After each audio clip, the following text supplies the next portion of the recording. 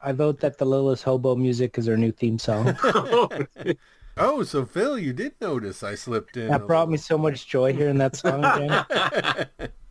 This show is not for the easily offended. So if you are easily offended, go listen to something else.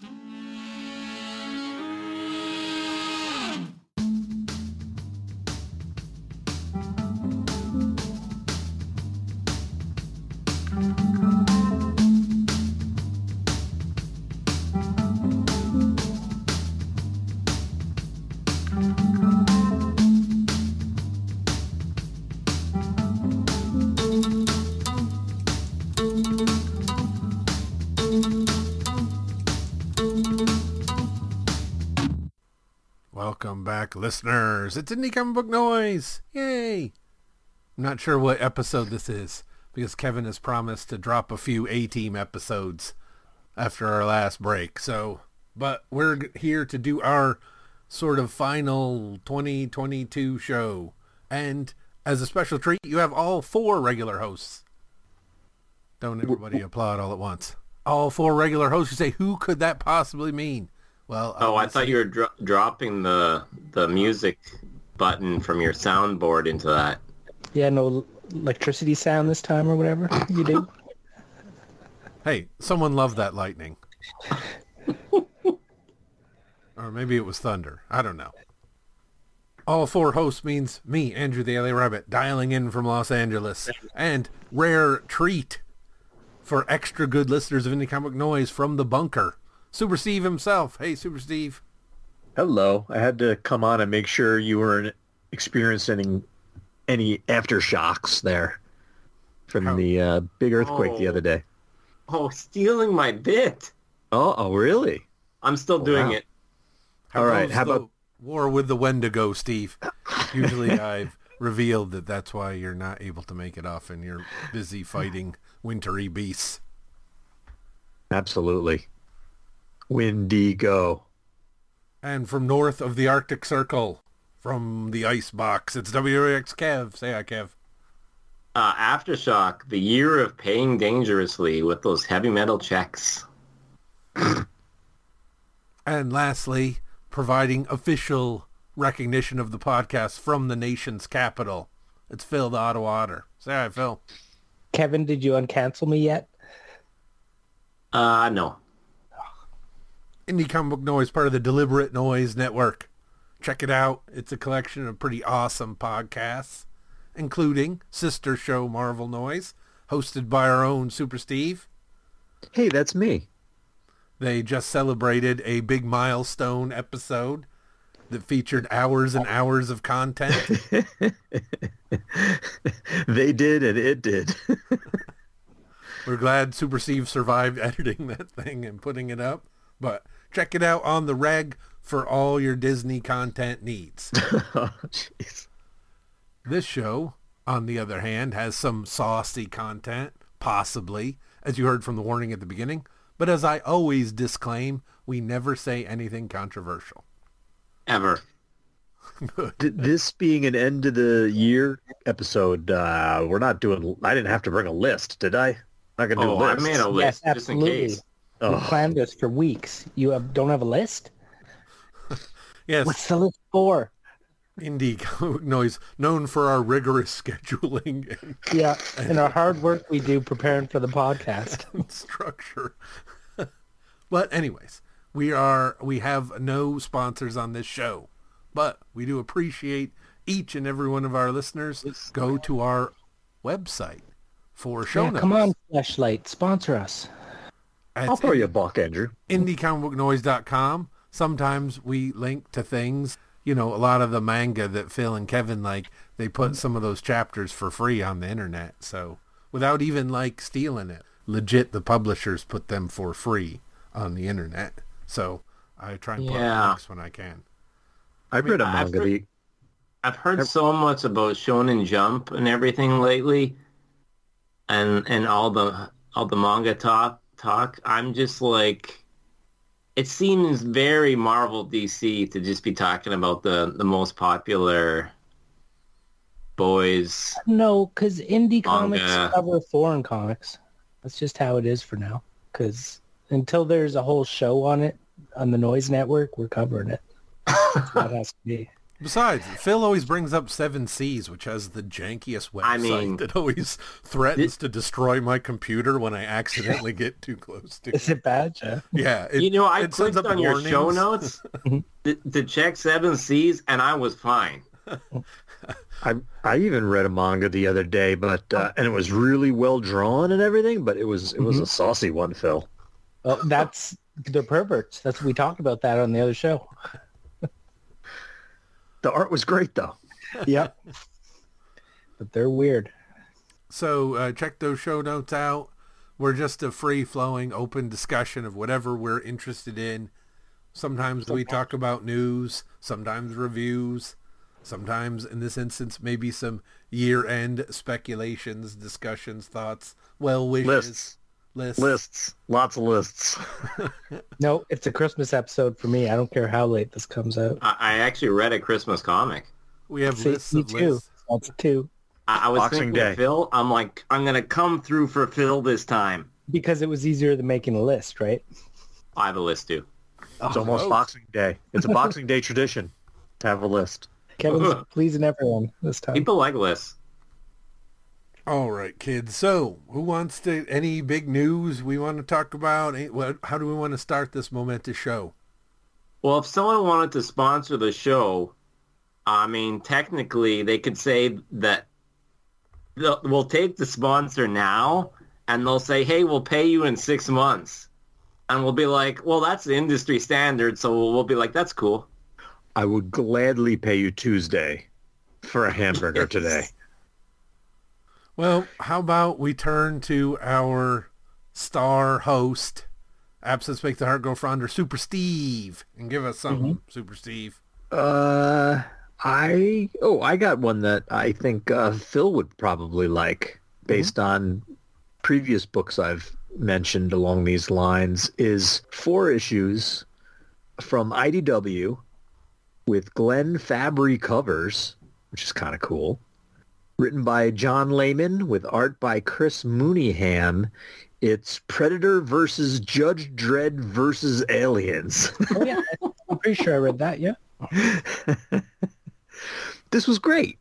Dredd's hunting a group of zealots that worship a terrorist robot messiah who's called Archbishop Emoji. And he rides this futuristic dirt bike that has no back wheel. So it's just all on the front wheel going forward. And his face is just like a blank screen with different emojis that come up. And when things go bad and it's little frowns, it's hilarious. It's Mr. Bill, like the old Saturday Night Live. You just see the little emotions change. Oh, he's really funny. And he's always LOLing and ROFLing and TBDing, and he's great. So Dredd chases him into the Alabama morass, which is basically like the 100-acre, like the old Pooh, big enchanted forest that's located somewhere south of Mega City 1 in the Cursed Earth zone, and in the middle of these woods there's a weird Dr. Moreau type scientist. So he's making all these human animal mammal hybrids. There's the guy with the goat head and the guy with the deer head and all these Annie men, and a predator lands in these woods to take out, to hunt these very unique creatures, but he crash landed and they get the jump on him and he's captured. And them capturing the predator gave them access to his ship where he had his trophies, one of them being a skull of a xenomorph. And the Dr. Moreau type is excited, being a crazy geneticist, to see all these weird skulls, and he's scraping off a little DNA and wanting to recreate some of these creatures, and including the xenomorph. That, of course doesn't go well. So you've got Dredd along with 3 judges, including Judge Anderson, always a favorite. This Archbishop emoji that they're chasing. Dr. Moreau's team of Annie-men. A squad of predators that come down looking for the missing predator. And xenomorphs, all like in this contained, wild jungle type setting. A lot of fun. And only 4 issues. It gets, they don't waste time. Gets right to it. The artist, Mooneyham, looks like he must be maybe a Joe Kubert school graduate or a big fan of the Kuberts, because he uses a lot of the tricks that you see their graduates using, whether it's, either the Sons or Joe himself. But the art was decent and the storytelling good. Fun. Top that. Yeah, I think the old stuff is pretty good too. The crossover with Judge Dredd and Aliens. Oh, yeah. He even references it. I know these things. That's right. Yeah. Boy, Judge Dredd, uh-oh. The A-Team's going to be mad we're stealing some of their bits. Wait till I get to my bit. Well, we don't have to wait any longer, Kevin. Give it to us. All right. Well, I had a journey through 20,000 AD. Well, sort of, through the whole year. I mean, I didn't last the entire year. I mean, there was that lull in between where I lost sight of that series. Dude, you fall behind like for a couple of weeks reading other stuff, and all of a sudden there's like 6 of these things piled up.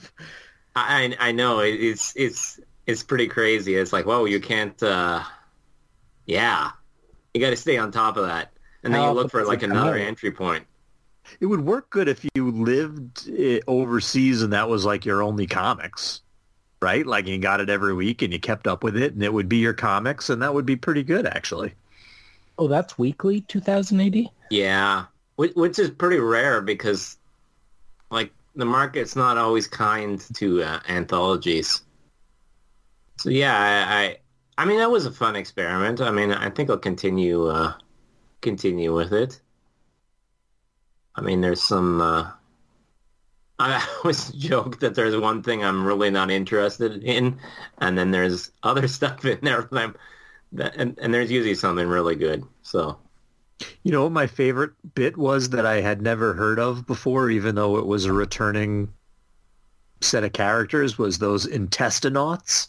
They went, and that was a lot of fun. It was very colorful, and it was like these little, like nanobot dudes in someone's gastrointestinal system, and fighting all these little things that are there. And I thought, and they have a mission to complete to like get to the tower and fix the antenna or something. It was pretty cool.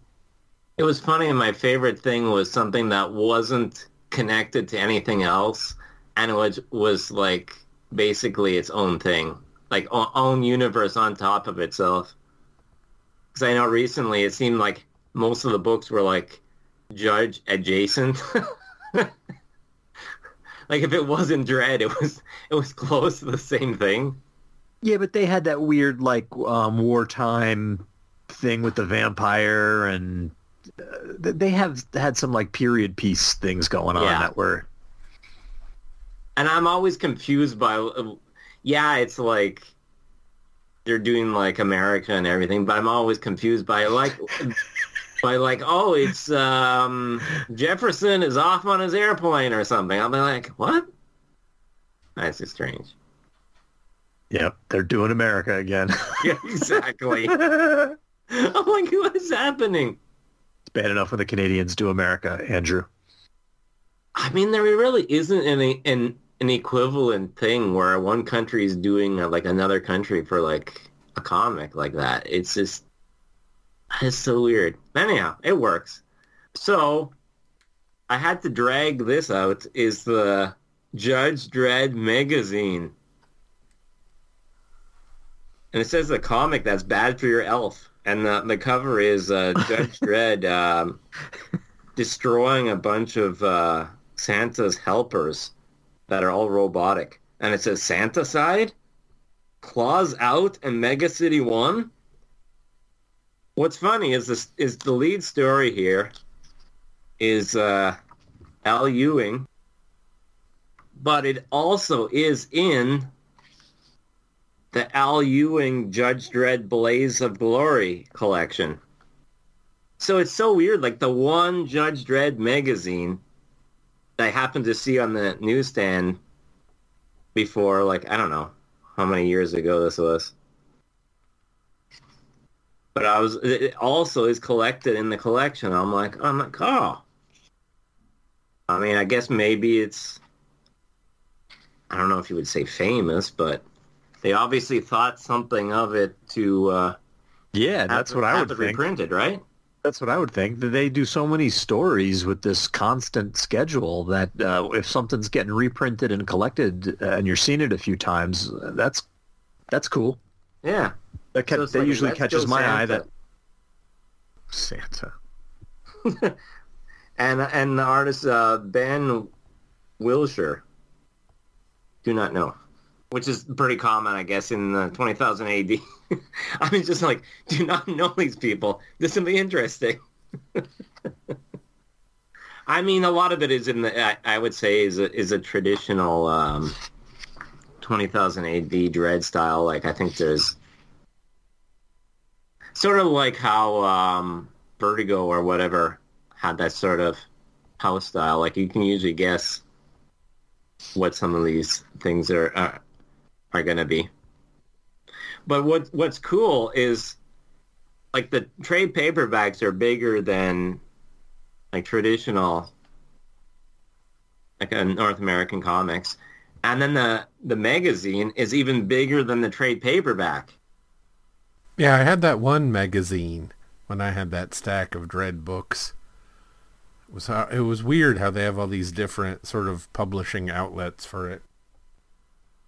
There's the Archie Digest. There's the Archie... Well, it's nice now with the internet. You can just look up and be like, what the heck is this thing? And is it the same? Or is it reprints? Or is it, you're trying to figure out what it is.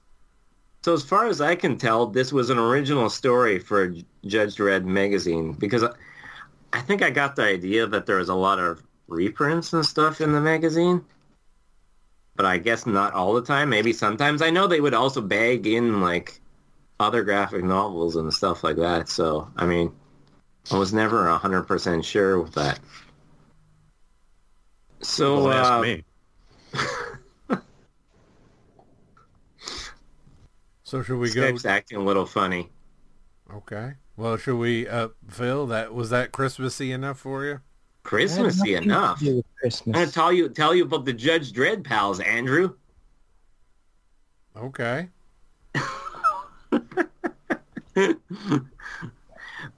Like, instead of like a Power of Grayskull, they have like this little bit in here, and it's like by the power of justice. So it's like, I guess they encourage kids to be into, I guess it's like more friendlier Dredd. Like, they write up a cartoon of, kids, I'm your pal. Like, instead of Dredd being on like the badge, it's like pal. So this kid's like super into the show. So it's that whole bit where the kids gets really into the judges and everything, and they start sending their parents away. Because they're like, oh, well, you broke the law when you did this thing, so I'm better going to report you to on the PAL line, and then you can get your parents arrested and sent to the ISO-cubes. So basically, they're going to co-opt, with this PAL thing, they're going to co-opt the idea of Santa and replace it with all, like, Dredd stuff and Judge stuff and, that type of thing. Merchandise it up and everything. And then Dredd's like, this isn't going to go well. Like, no plan survives the enemy. And then Santa shows up with his, like, robotic reindeer and everything. Mommy, can I sit on Judge Dredd's lap and confess my sins? So, yeah, and fight ensues, and then at some point they're like, well, was that the real Santa? And he goes, no, probably just some nut. I'm pretty sure we have the real Santa in ice cubes. Speeding. Serving time for speeding. Breaking and entering. Yeah, exactly. They bring that up. And they're like, if anyone breaks and enters your abode, that is not friendly activity. They're not leaving you a present. So that was entertaining. They also have an interview with Grant Morrison in here too, which I thought was kind of weird too. I mean, they have like other non-comic book stuff, like more than 20,000 AD does. Never heard of him. Just an up-and-comer. All right. So now, Phil, was that Christmassy enough for you? Santa Claus and Robot Reindeers, absolutely. All right. So you said you had a Christmas comic, Phil. I Is do. that true? And by the way, I hate Christmas. But Wow. for some reason, I like holiday comics now and then. But I find these days they're not very good. Like they tend to. It's been a long time since I really enjoyed one, so I had to go way back to 1988. Oh, And I read the Comico Christmas special. And I'll say that this is probably the best Christmas special I've ever read. Every story, I didn't read the last one. The last one's drawn by Bill Willingham. I never got to it in time, but it looks great, just like flipping through it. But yeah, this is probably my favorite special I've ever read. And the first story, basically it's a guy that he loves Christmas so much he just freezes himself over and over just wakes himself up for Christmas.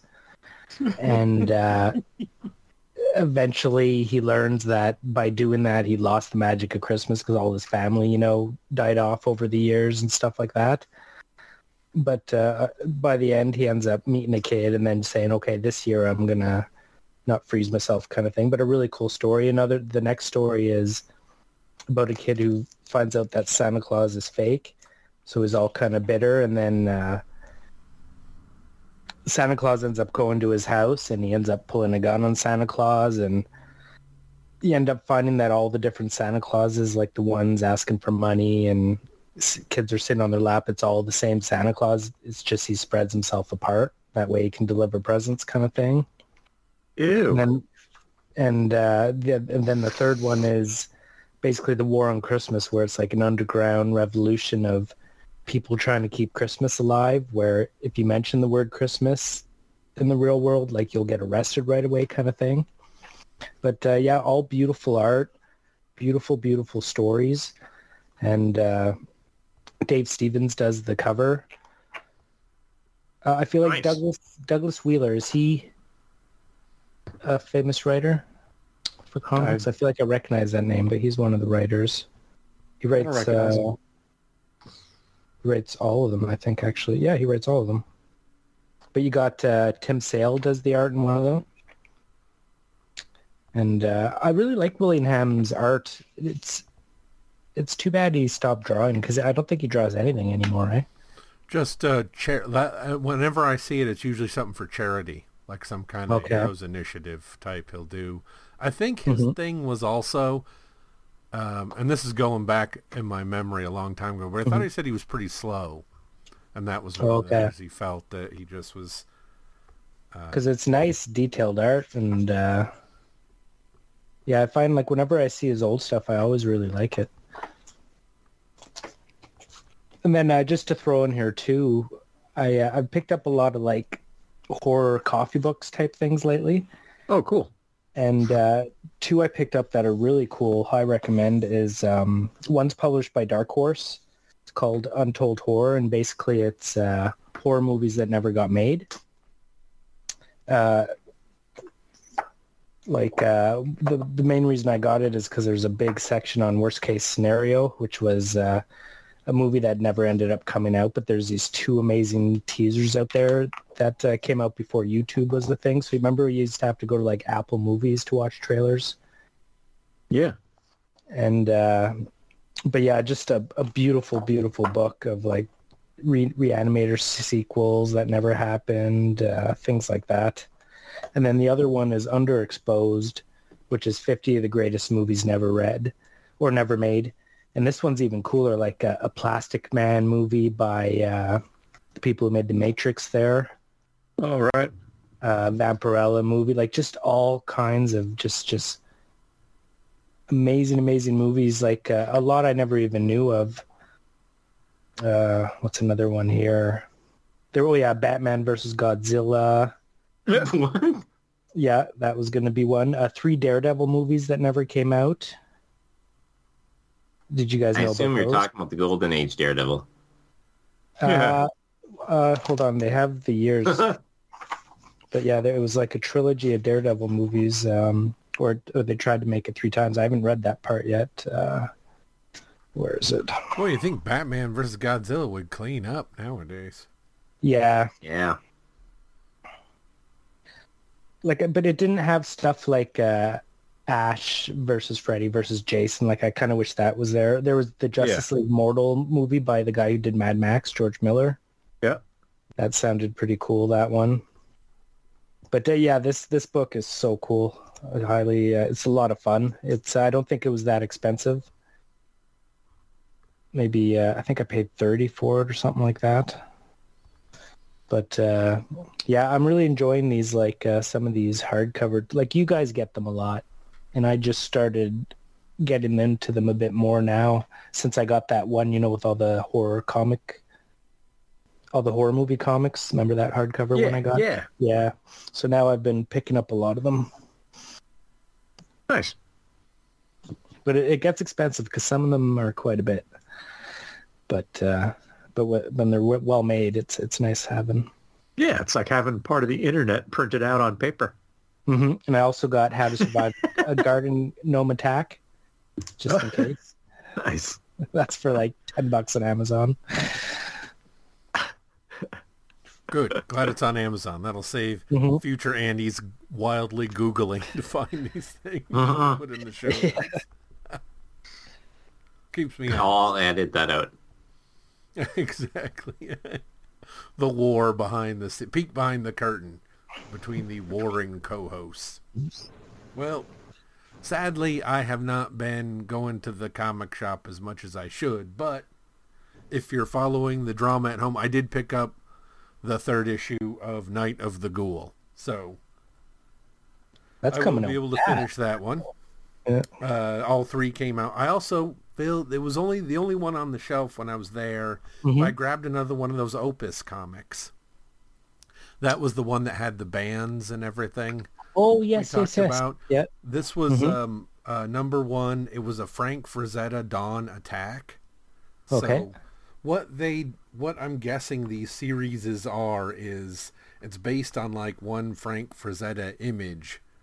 And it's like a lady Flash Gordon in the metal bikini with the Viking kind of hat and like a laser They've done pistol. that before. Yeah. They've done that before. I think it was Image that did it.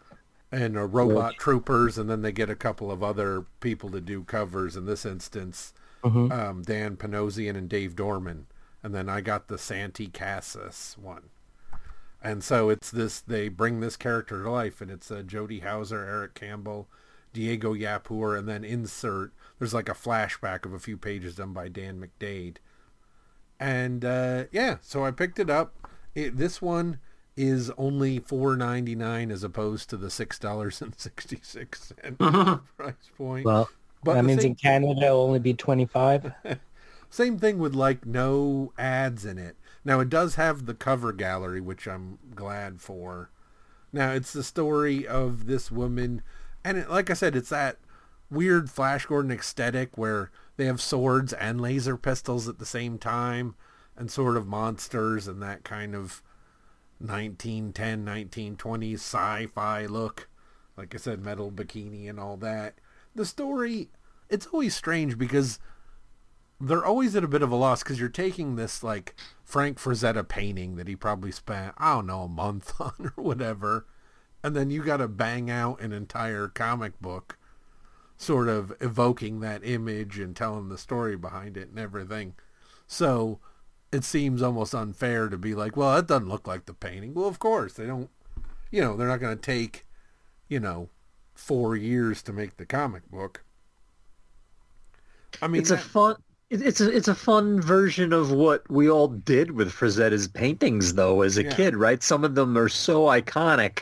I had, I think, 4 different Frazetta posters that were like a nice paper, like poster that actually had some tooth to it, like watercolor paper almost posters. And you sit there and you look at them and you think of these things, they really are just one-off images, which is so cool in its own right. But on the other hand, they're so evocative of something more. So, as like Phil said, different companies have done it at different times. There's these Frazetta comics where all of a sudden, you're going to get Death Dealer stories and, you know what I mean? And all the different paintings come to life, So I enjoyed it. The only name I was familiar with was Jody Hauser has written a bunch of licensed book, done some Marvel work, that sort of thing. I liked it. I just want to have that preface of it's always a little weird because you can't go in expecting to... It's never going to look like Frazetta because that's not really the point of it. So but you did say metal bikinis, didn't you? Yeah, the character looks like it, but not like as if done by... Yeah, metal bikini, which always seems super practical in the fighting scene. But what was interesting, I guess, is that they've decided to add the sword element. Because if you look at the Frazetta thing, there's no swords. Like all the robots have laser guns. She has a laser gun, spaceships. So I feel like they've added the sword element, which for me, like I said, brings me back to that time period. Because you're thinking, really, if I got a laser pistol, I'm probably not using my sword as much as I use. Yeah, but you got to add in that Errol Flynn, Right, it was a fun, we follow her story as she, look, you're getting this thing because you think Frank Frazetta's cool, and women with metal bikinis in space with lasers and swords is cool. But maybe you listen to Wolf Mother too. I do. There is the Death Dealer ones as well.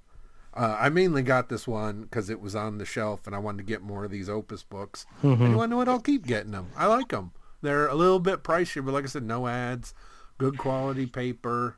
Feels like a lot of pages to it. I don't count them or anything.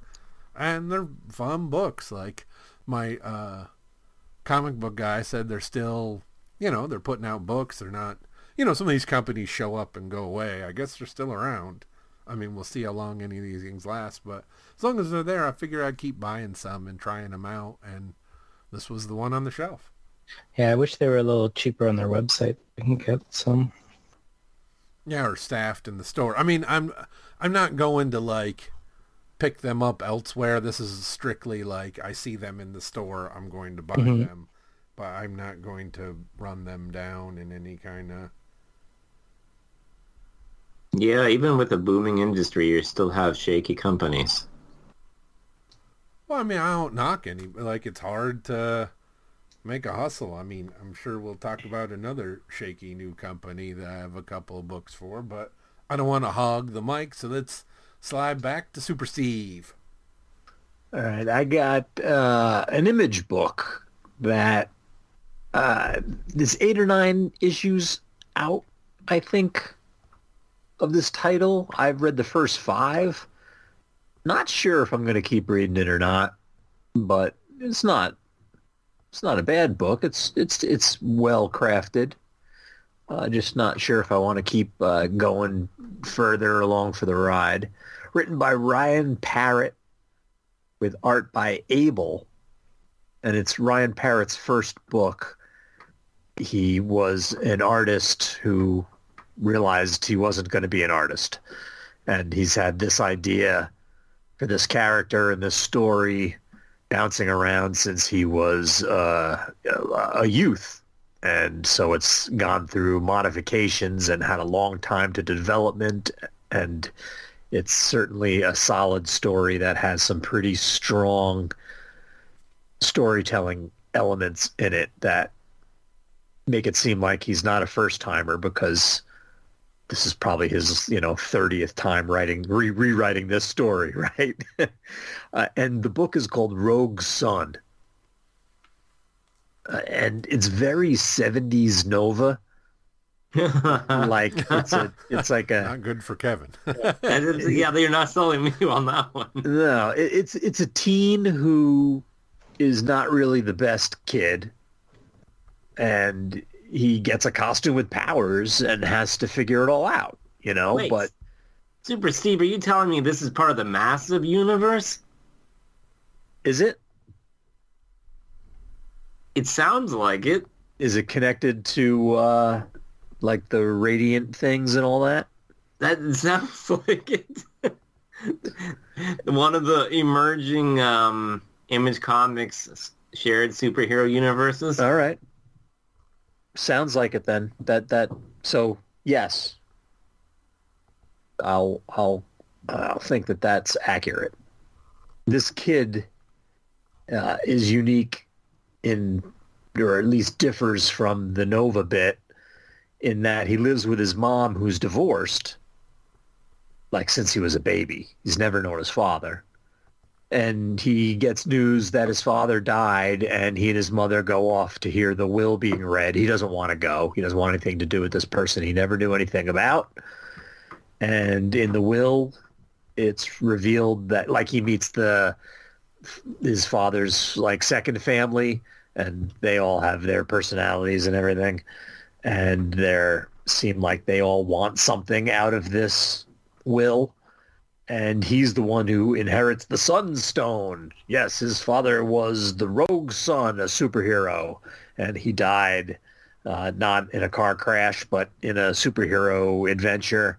And the son he never knew is the one who's getting the stone, not the son he did know, creating some resentment and all that business. There's a lot of inner family workings. This writer must have had a heck of a family life, because there's all kinds of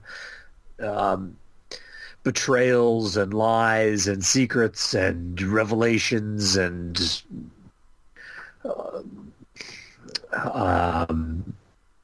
people joining together and trying to make an alignment. There's a lot going on. But he inherits this Sunstone, and after you're getting used to, like, okay, he's going to have to figure out how to be this superhero, then his father appears to him, like the helmet, like Nova's helmet, talking to him or whatever. And the father is like conscious within the suit as the previous wearer of it, and he's like the guide and can talk to the son and everything, but the son doesn't know this father and doesn't want anything to do with him, so there's animosity there that makes for friction and more character moments. The father wants him to figure out who killed him, because he thinks it was someone close to him, possibly even one of his own family, his second family.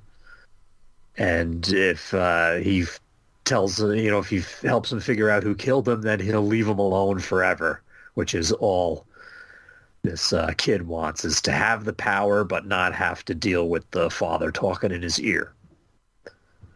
And there's a lot more, even in the first 5 issues, and a big reveal that I don't want to spoil. It's pretty heavy, but I'm not sure I want to keep doing it, as I'm trying to cut down on the number of extraneous series I'm reading. So did you continue with the Radiant series? I have them in a stack, but I haven't read them, but I'm going to check it out. Yeah, funny enough, I'm in the same situation. Yeah, this kind of seemed like that. So, like, I was like, I'm already reading that kind of book. Like, with that, I don't really need another one. Not that there's anything wrong with this book. It's drawn well. It's written well. It's interesting. But, nah. You might like it, though. I mean, it's possible. Which is why I bring it to your attention. I wanted to tease a read for next year. Rather than... Well, Wait, you're covering stuff in 2024 already, Kevin? Yes. Yes, Andrew. That's I mean, there'll be some Fantastic Four A-Team comes out. episodes filled in between this one. I know you're saying it's a year end, but it's actually a year 2023 year end. You might be correct on my editing schedule. But... And what a year it's been, folks, let me tell you. You know, when COVID-20 came out, whew, that was a humdinger. Well, what's your tease, Kevin? I don't know if you remember, but I picked up Magical Beatdown 1 and 2 at TCAF before. I do not remember it, but I'm sure there's some show notes somewhere of me finding copies from somebody. It was a Aristograph type of comic, because that's really the hotness. I feel like you never talked about that one. So it was a silver sprocket joint, and I happened to notice that the third one was in previews, and I guess it counts. I mean, I would count this as a comic, but I guess you could also count it as a graphic novel. So yeah, I got number 3. Nice. Do you have it in your hot little hands, or you mean? I do. Oh wow! Look at you, Mr. Fancy. I'm going to say it's bigger than the other two, but I haven't checked it out. I haven't measured it, so. I'm also hoping by 2024 we'll have seen the final Attack on Titan season. Really, the final season. Phil told me it peaked with the live-action movie. Okay. Yeah, both of them were awesome. Both? They made 2? Yeah. That's wild. I'm the only person that likes them. Apparently. I mean, I'm sure some people that went to see it liked it. They just didn't feel obligated, you know. All right, Phil, you got anything for us? Nope, that was it for me. All right, it wouldn't be an episode of Indie Comic Book Noise if I didn't point out it's finally happened, kids. Going to be a interesting time at the IDW factory because a lot of licenses are ending, including their G.I. Joe one. I picked up issue 300 and finally sat down and read the thing. Lots of fun. This is the lots of different covers, as you can guess. Larry Hama, S.L. Gallant, Maria Keene, Jay Brown. And this has been building up, and it's a resurrected Genghis Khan from Dr. Mindbender. Just every kind of Wow. G.I. Joe trope. Another Snake Eyes created via the cloning and the mind probe that Dr. Mindbender invented. What? Or maybe that I was feel Dr. like Tom Venom. Scholey should be involved here. Yeah, it's really full-on G.I. Joe madness. And then the best part is it has somewhat of an ending, but lots of cliffhangery stuff with a to be continued question mark exclamation at the end of it. Meaning, you know, now it's been spoiled that the license is moving on, but it was just fun that it's sort of a satisfying, but I like that it's very, very open-ended. Cobra had their casino. The Joes were infiltrating and attacking. Revanche is involved, like ninjas, every type of bat, and the Revanche advanced ninjas and alley vipers, and like I said, multiple Snake Eyes, and yeah, everything you want if you enjoyed the G.I. Joe comic. The back includes a lot of crazy covers. Like I said, I'm sure there were 10,000 covers that came out. I don't blame Well, them. I remember there was one cover that had like 300 characters on it. Yeah, I don't have that one, unfortunately. The other thing is a weird PSA promo. The American College of Surgeons and Hasbro teamed up with Stop the Bleed. It's a marketing campaign to teach people how to handle blood loss injuries with like tourniquets and applying pressure and all this stuff. So it's like the old cartoon, you know, they used to do those. So that was like a weird way to end it, but I wanted to kind of bookmark that with like IDW. You know, I think G.I. Joe, it wasn't like it sold 1 million, but it was a steady book. And the Transformers, I think, might have been more popular. Like, it just, I think so. hard for them, I think. I mean, not that they don't have they got Sonic, I think still. They do have some licenses going forward, but Where do you think G.I. Joe's going to go next? Or do you think it's done for a while? It's been leaked that Kirkman's Image imprint, what is that, Skybound? Oh, okay. I just think the Transformers is going to be hard to follow up on, but the G.I. Joe should be easier.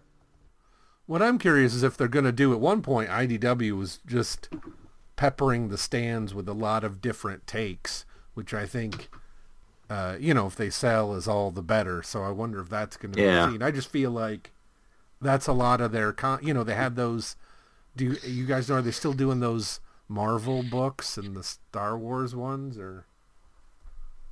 I don't know. I haven't seen them in the solicits recently. But they moved. I mean, Diamond must have got upset because of all the crazy shakeups in the market and distribution. So IDW is like stuck in the back, and then well, I should say the middle. It's not really the back anymore. They don't have their own what used section. to be the back of the catalog, which is sort of like the middle of the catalog now, and like half of the things say cover to be revealed or whatever. Yep.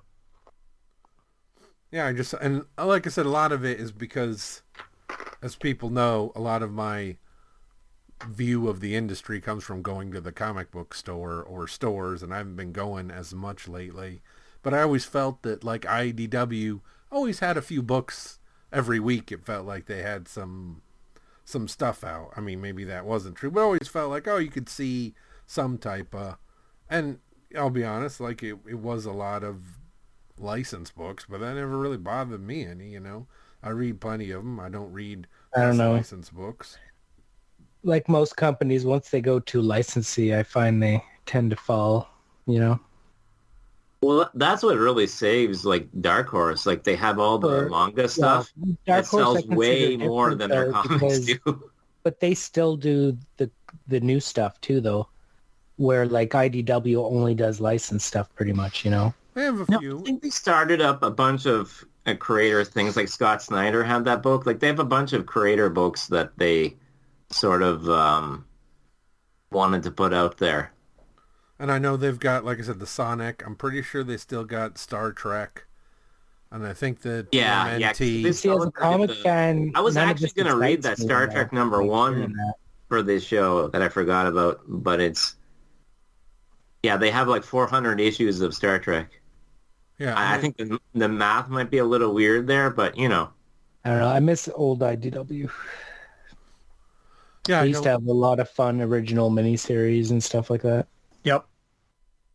Yeah, for me, it's just I just don't see as much with their little logo on it, so I don't know if I'm, like I said, but not going to the store as much as I should be, so it's bad. And also, if you're following up, I did pick up 2 and 3 of Dark Ride, so I am continuing with that series. I don't remember, did I cover #1 or not? Yeah, you did. Okay, yeah. So I am still picking those up. Yeah. I'm still getting the Turtles. Good. All right, Super Steve, is there anything else you want to let us for our final? Give us one more, because just in case you're not here again for a bit. All right, I'll give you a quick one. It's AWA Upshot. Absolution. 5-issue miniseries by Peter Milligan with art by Mike Diodato. And I think this is his 3rd or possibly 4th miniseries that he's done with them. There was the Robot Revolution one that was very interesting, and then there was the one with the like Midwestern used car lot rivalry, that assassination murder thing that was kind of fun. And now this Absolution one, all very different type of stories. This one has an enhanced female commando assassin type having her activities and her hits followed on social media, and she gets like percentage points for the quality of her kills, like the decisions she makes and stuff. And she's earning absolution for her crimes or whatever. And there's cutaways to like a like a reality show that follows her adventures, and like there's two hosts that over the course of the series you kind of get to know them and how they like what side they're presenting from, so to speak, and they're talking about the things that she's doing and whether she's maximizing her opportunities to get the best scores from the things she's doing. And I mean, you get a better, I mean, this is the internet, right? So it's like even though it's the future, you're getting a better score by being more brutal, those kinds of things. So it's pretty entertaining. It's in that photorealistic Mike Diodato style that he's been using the last decade or so. Yeah, if long-time listeners, I talked about issue 1 in episode 510 way back in September. So if I remember correct, I thought the internet stuff didn't wear that great with me. It's just why I probably didn't continue. Like sometimes I feel that kind of like we're having a thing about the internet. Like meta commentary isn't always my jam, but it sounds like Super Steve that you were powered through it and enjoyed the other elements, or do you like that stuff? Well, the formula that works for me a lot of the time is keep the characters to a minimum and keep, if you give me a really good artist and some sort of protagonist that has to get from point A to point B, and that's kind of the ride, that's pretty easy to follow. And so for me, it was pretty easy to stick with. I like Diodato's art. So just seeing this commando chick going on a couple of missions, and it's just, again, getting from point A to point B. I got to get up to that penthouse apartment and make this kill, but there's guards. You know what I mean? Like I can wrap my head around that. There's no world building that I have to, go through and figure out the politics of what's happening or whatever. And then there's this cutaway to these people on this show talking, but you kind of get used to it. And I admit to not reading every word they said. Maybe that was the key. Yeah, I liked those elements. Sometimes I feel like that, we're making comments about the world is a little too banging me over the head with it, but... I mean, ever since Dark Knight Returns, right? I mean, they've been doing it since Miller. All right, excellent. Kevin, do you have anything you want to... You always have like 8 books that you're like, but I need to talk about these. No, I actually don't have 8 books this time. Because I had my list instead, Andrew. All right, give us the list. I was just, I've already covered some of the stuff. It was just basically a rundown of some exciting things from the year. Like last episode, I covered that Ito book. That's definitely going on my best of exciting things I read this year. Bloodshot Unleashed. That was pretty exciting. When he got kicked and like his legs were still there, and his body went flying off into the sky. Yeah, I liked that one too. Faster by Jesse Lonergan was probably up there as one of my favorite indies. I remember picking that up at the Beguiling. That was another thing. I went to some cons this year. I mean, Andrew, your goal is to hit one con next year, right? I think I hit about 1 or 2 this year, but yeah, I'd like to start getting into going back to more shows. Yes. The Aftershock thing was kind of sad, even though, I mean, I don't buy a lot of their books. I mean, and they're not really publishing stuff that I want to read. The Valiant situation, also sad. I mean, they put out a limited amount of issues. I mean, I still enjoyed... Bad Kevin, get over it. I mean, I still enjoyed the things I read that were good. Like the Book of Shadows is kind of iffy. But I mean, the other stuff was good. So, I mean, we did the episode 500. Yeah, that was a big deal. I'm glad we had that. I like that. And then we got the A-Team that you really like. Yeah, that you're trying to convince to do another episode. Wait, you said you were going to do one a month. I haven't seen the contract yet. I feel like we saw a return of some publishers too. Like Steve was saying, AWA Upshot. I feel like A lot of new publishers A lot popped of up. new publishers too. I felt like going to the store. I just mentioned that one, the Opus or whatever. It just felt Yeah. like there was some more action coming back to the industry. Yeah. I have one for next week where it's a comic that left Comixology, I guess, because all the stuff that went on. So they started their own. I think company? some places were forced to leave Comixology. I mean, Or maybe that's that's what it is. I don't know the story. I just know Yeah. you bitch about it a lot. I mean, it was pretty cool to see that. And I know that, like, Kevin, I don't know how you can have a list without your favorite place, Substack, not being on it. Like, that was your jam forever. So, I mean, there were a lot of free comics they put out on Substack. That was cool. yeah. I mean, some of those deals, it's been so long now. Some of those things have expired. Like whatever that was their thing was, like some of them have completed. And like people, like I guess if you had a yearly subscription, then like you'd be booked in for another year, and you'd be like, oh, but you're the creator or whoever you were following. It's like it sort of ended, and I guess they just auto renewed you. It's sort of like what would have happened to me with Scribd. It's like if I would have locked into that deal instead of just buying the monthly things, like I could have been locked in for another year, and I would have been like, what am I going to do now? The comics are gone. Yeah, I feel, and for the show, not only 500, but, we talked a lot about different adaptations that came out. That seems like it's still going pretty strong. Yeah. Not just the A-Team, but manga coverage has expanded on the show in general. Phil's been giving us a lot of 80s love in addition to his normal horror stuff. I feel like we've had pretty good, the show has had a pretty good year, put out a good number of episodes. We always have our weird little hiatuses here and there when life catches up. This year we didn't.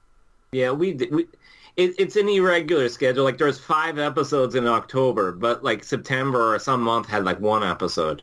But I mean, think it averages out anyhow. Yeah, So, it works. I think our listeners have some patience for us. They must at this point. But I mean, I always try to cover some mini comics. Like I might be doing some manga or I don't know, some Image comic or whatever. But I think I bring a lot of weird limited run printed from you your don't need to basement worry type of about stuff. if you were worried that you're too mainstream, Kevin. As the guy Googling the books you bring up, you don't. All right, so I'm going to end this episode with talk about another brand new publisher, sort of in the Super Steve vein. I didn't actually read any of these books. I just looked at them. It's the Frank Miller Presents line. Oh, wow. I noticed this I heard someone was trying to tell me that some of these, every one of those books is hot, and I'm like, I don't know. So these have the company is literally Frank Miller Presents. Dan DiDio, those of you familiar with DC Comics may remember that name. I love Dan DiDio. They're doing these kind of like bigger, slick covers, no ads, full color floppies. So I saw this one Pandora on the shelves, and that's let me get to the credit page. I know it's Is that the kids' book? This is created by Frank Miller, Emma Kubert, Frank Miller, Anthony Maraville, Chris Silvestri. Okay, so I was like, oh, this looks cool. My comic shop guy was like, oh, they have the Ronin one too, and I was like, well, throw that one on the hopper. I'm curious what's going on. And so let me give you the credits for that one. Frank Miller, Ronin. I remember that one had this crazy gatefold back before that was super popular. He had kind of been leveraging the back and forth and the Dark Knight success and Marvel against DC. But it's Frank Miller, and then art by Philip Tan, Daniel Henriques, letters by John Workman. And I'm like, that's pretty awesome. So Yeah. That one looks pretty nice. I don't read either of these. I find Frank Miller's comics nowadays not really good for reading, but they're awesome to look at. He understands image-based storytelling, and if I had my druthers, although I would miss John Workman's excellent work, Yeah, I just don't have any interest in reading it. I just want to look at them and take the story without the word balloons in both instances. And I wish I remembered what Emma Kubert book we reviewed, but we've done that one too. So yeah, it's a weird thing. I'm just going to take these in. Frank Miller knows how to tell a story. He's picking quality artists, like they're nice packages. You don't need to read comics, folks. You can just look at them and enjoy them. Maybe they're great. I don't know. Maybe I will. They had some weird slogan though, Andrew. It was like, Aftershock was like read dangerously. Like Frank Miller Presents was something like making comics safe for readers or some weird. And I was like, what is this? Or making comics unsafe? I don't remember what it was. It was just like, I was like, what's this mean? Oh yeah, like I said, when I was buying it, I'm like, oh, there's no way in heck I'm reading these things. Like, I just want to take them in, make my own story, enjoy these great artwork, the great storytelling. I mean, come on, the black and white Ronin sequel. Yeah. He's got nothing he can tell me, but he's got plenty he can show me. Like, that's the advantage of these things. Like, not to get back to our hackneyed writer versus artist thing, but man, oh boy, I will always take a beautiful book that's just nonsense over some well-written thing that's where the art is incomprehensible. Absolution from AWA Upshot. Mike Deodato art. Yeah. I mean, ideally, I'd like your comic shop today. I'd like to get, a little bit of both, but I had to, and I just feel like what a nice package too. You didn't get Ancient Enemies. The, no ads, the thing. And like I said, Frank Miller, his panel composition and layouts and everything, he knows what he's doing. He's pretty good at comic books. I think he's going to go far. I'm also curious, like, how long before this fucking thing flames out? This totally has, well, the question is, will it last longer than I did on the Spawn train? Or, I really don't know or maybe I don't want to know the background details of the launching of their company. Well, just like anytime these one-person things happen, it's a lot. Especially, so if Frank decides to do a movie or something, is he gonna Kirkman this where he just shovels it off to other people? Like, I don't know. That could be another way to keep it going. I mean, maybe he'll just do a Frank Miller Presents. But that's what he's already doing. Yeah, but he's providing more than just signing his name. Yeah, that's what I mean. Like, will he Kirkman it and just shuffle it to other people? I was thinking of like a Stan Lee Presents. Oh, you were talking about real. Well, that's what Kirkman does, right? Writes an issue or two, and then I'm out. I mean, as long as he brings some interesting people into the fold, I mean... Hey, I liked Kuberts. I like Tan. Like I said, part of it was, if it was... Frank Miller Presents written and drawn by Andy, I'm not buying this dumb thing, Like, bring the skill. And DiDio must have good relationships with some of the top talent, so it's not like they're fishing for people who can't get a gig. Like, you get premier names, like that piques my interest anyways. And it's I don't think it's any worse than like Whatnot Comics being like, hey, we got Wesley Snipes to write a comic. And you're like, how much is he writing it? Whatnot Comic. I can't believe you. I mean, that's a new publisher. Oh, good God. Yeah, along with eBay and Comic Link. And when have the places that sell the stuff decided their best way is to make it as well? Oh, and for me personally, I got to say, this is the year I discovered so many different auction houses that specialize in this stuff. Oh, I can think about like 5 or 6 that did not know handled comic book art, that sort of stuff. I feel like it's really, I don't know if they've always handled it and I just didn't know about them or what, but seems like once some of them you didn't know. Yeah, some I didn't, but I'm finding these auction houses that are handling pretty substantial lots. I'm like, well, I didn't know they did comics. Because I told you guys I bid on some of those Ditko-owned comics, right? Mm-hmm. Yeah, no. It didn't go that so was a well? house I'd never heard of before. But thanks everybody for tuning in. Thanks to my host for joining us. Yay! Are you still using your old catchphrase that you stole from Noise me? out. No, you're supposed to say stop making noise, I thought. Get noisy. No, we're at the end of the show. Oh, noise out. But if it's New Year's, then it's get the noise makers. Exactly. Are we still doing... Remember that year, Andrew, we did a New Year's Eve episode? Is that still the plan? Can you pull that off? No. I'll pull that off when you have our next A-Team episode ready to go. Oh, wow. All right. Thanks, everybody. Steve? Later. There we go. Now we know it's over.